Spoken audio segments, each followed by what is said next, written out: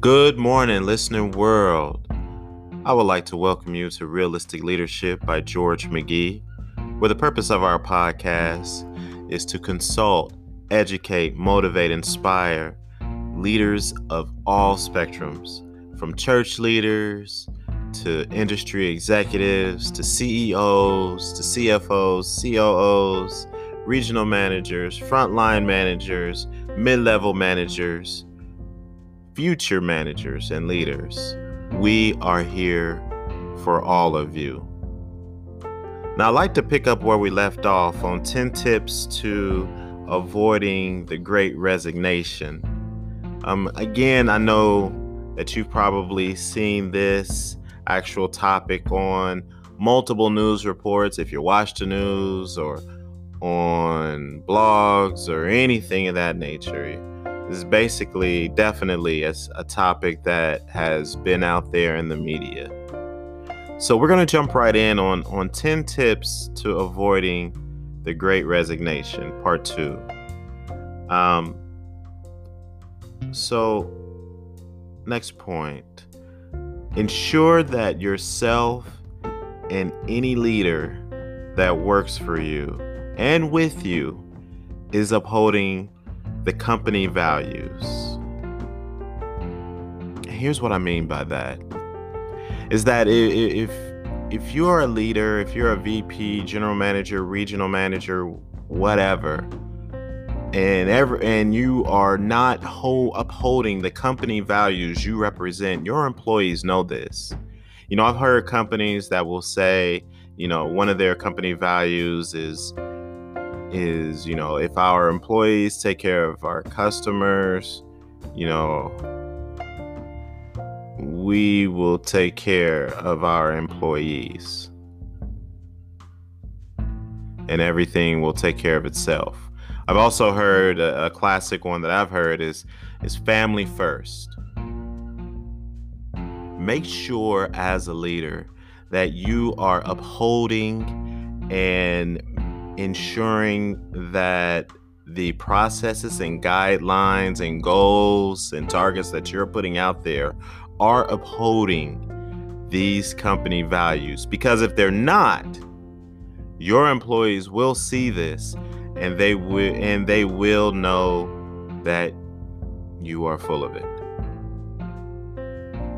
They will know it. If you're saying family first and you have someone working 70 hours a week, scheduled, even though it's retail, but what time will they have for their family? But I thought family was first. So make sure that you are adhering to that. Make sure that you are, if you're a leader or a manager, that you are helping to hold your peers accountable. And if you're an executive level manager, or even a senior level manager, that you are holding the managers that work for you to that same standard. Listen, no one is perfect and we understand that, but make sure that there is accountability with that because your employees deserve that. All right. Next point. Know that the company you represent is replaceable. Let me say that again. Know that the company that you represent is replaceable. Over the last 2 decades that I've been in management, I've heard countless amounts of times, and I've even said it myself, which was wrong, that people are replaceable. I'll find somebody else to do your job for you. But just know that employees know more now than ever that your company is replaceable. They can go someplace else and make someone else millions of dollars. You are not the only, as I've heard, you are not the only circus in town. So know this. Please keep this in the front of your mind. All right, next point. Please ensure that you do what you say you're going to do. Do what you say you're going to do. And if you cannot, get ahead of it and explain why before. I have seen this so many times where I've had consultation sessions with executives and directors, VPs, general managers, to where they're trying to figure out why production is down and morale is down and what they should do. And it's something sometimes as simple, as, employees saying, hey, they said I was going to get a raise if performance was here after 90 days. And after 90 days, nothing happened. And then I followed up and asked about it, and I get an excuse, whether it be budget cuts or, we had to redirect some money in some different avenues or whatever the excuse was. And the employee normally says, hey, if they'd have just came to me and said this before the end of the 90 days or well before then, I'd have understood more. It doesn't necessarily always have to be about pay. It could just be anything. Whatever you say you're going to do, if you can't do it, get ahead of it. If you cannot do it, this ensures that your employees will respect you more if you're able to do this. Because they'll know that you have their best interest at heart. If you're not doing this on a consistent basis, again, your employees will know that you do not have their best interest at heart and that they will feel replaceable. And then they'll come to the conclusion that this company is replaceable, and then they will leave.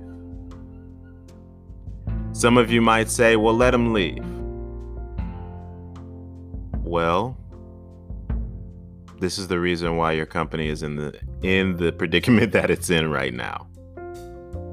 Sure, it might be super healthy, but the CEO cannot do everyone's job every single day. It just can't happen. All right, let's go on to our next point. Consistently show you are willing to do what you ask of others. Here's what I mean by that. There are a lot of the retail industry, hospitality management industry, the restaurant industry, a little bit of everyone, IT, a little bit of everyone is hurting because of this great resignation. The automotive industry, sales industry, they're hurting. One thing that a leader at any level can do is show your immediate associates, your immediate employees, that you can do their job and willing to do their job, not to show off, but to show that servant leadership, that you'll be willing to clean toilets if you have to, if it gets the job done. Some of the greatest leaders I've been around or witnessed on television or interviewed or just had the pleasure of talking to in general, they've all said, I've always been willing to do any and everything that I've asked my people to do, whether it be clean toilets, whether it be wait a table, whether it be help a customer, take something out to their vehicle, whether it be help take on a project or give advice on the project, or get, as my mother called it, get your hands dirty. Some military personnel will say, George, I follow some of the best leaders I've ever had were willing to pick up a rifle and do what I did, which is take a post. Leaders, keep that in mind. Be willing to do whatever it takes, from CEO to owner all the way down, to get your hands dirty and do whatever it takes to get the job done. Your employees will respect you more. Listen, I know a lot of things I've spoken about on this topic over the past 2 episodes. They sound very basic, but let's be honest. Lack of good leadership for decades has led to the Great Resignation. Let me say that again. Lack of good leadership for decades has led to the Great Resignation. You know, some analysts will say that, and economists will say that it's the stimulus money that have driven this, and, you know, people overall want to, you know, explore their dreams and educate themselves. And that could have played a small part.